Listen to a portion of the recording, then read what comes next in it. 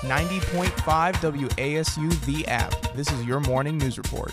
Good morning. I am Zachary Masters with your Monday morning news here at 90.5 WASU.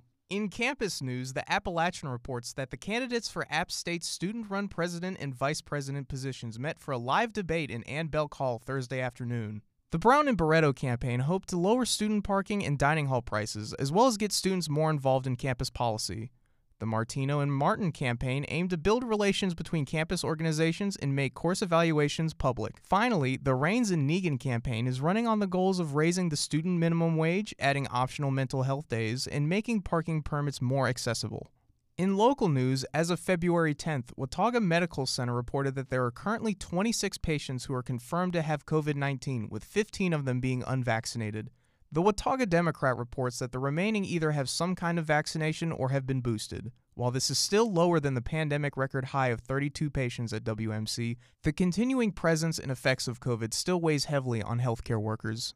In world news, President Joe Biden spoke with President Vladimir Zelensky about an imminent Russian invasion. As Russian troops and equipment continue to collect along the border of the two neighboring countries, an attack could launch as soon as next week. NPR reports that any form of Russian aggression will be met, quote, swiftly and decisively, end quote, by President Biden. And now, an update from our sports crew.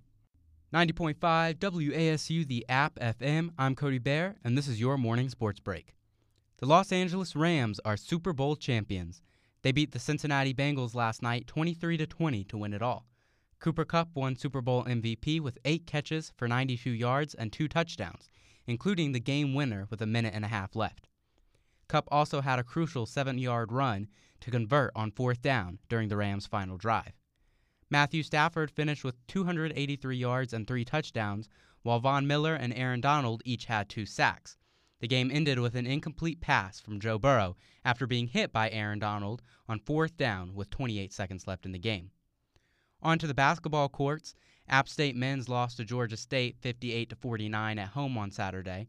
The Mountaineers are 16-11 on the season. App State women's had better luck against the Panthers in Atlanta. They won 84-78 in overtime behind Michaela Porter's 21 points. They improved to 12-10. That will do it for your Monday morning sports break. For WASU, I'm Cody Bear. Thank you to Ray's Weather Center for providing today's forecast. Expect a high of 39 degrees and a low of 21 degrees with stray flurries and occasional clouds. Winds are expected to range from 10 to 20 miles per hour. For WASU, I am Zachary Masters. For more up-to-date news, visit us at wasuradio.com. Like us on Facebook and follow us on Twitter.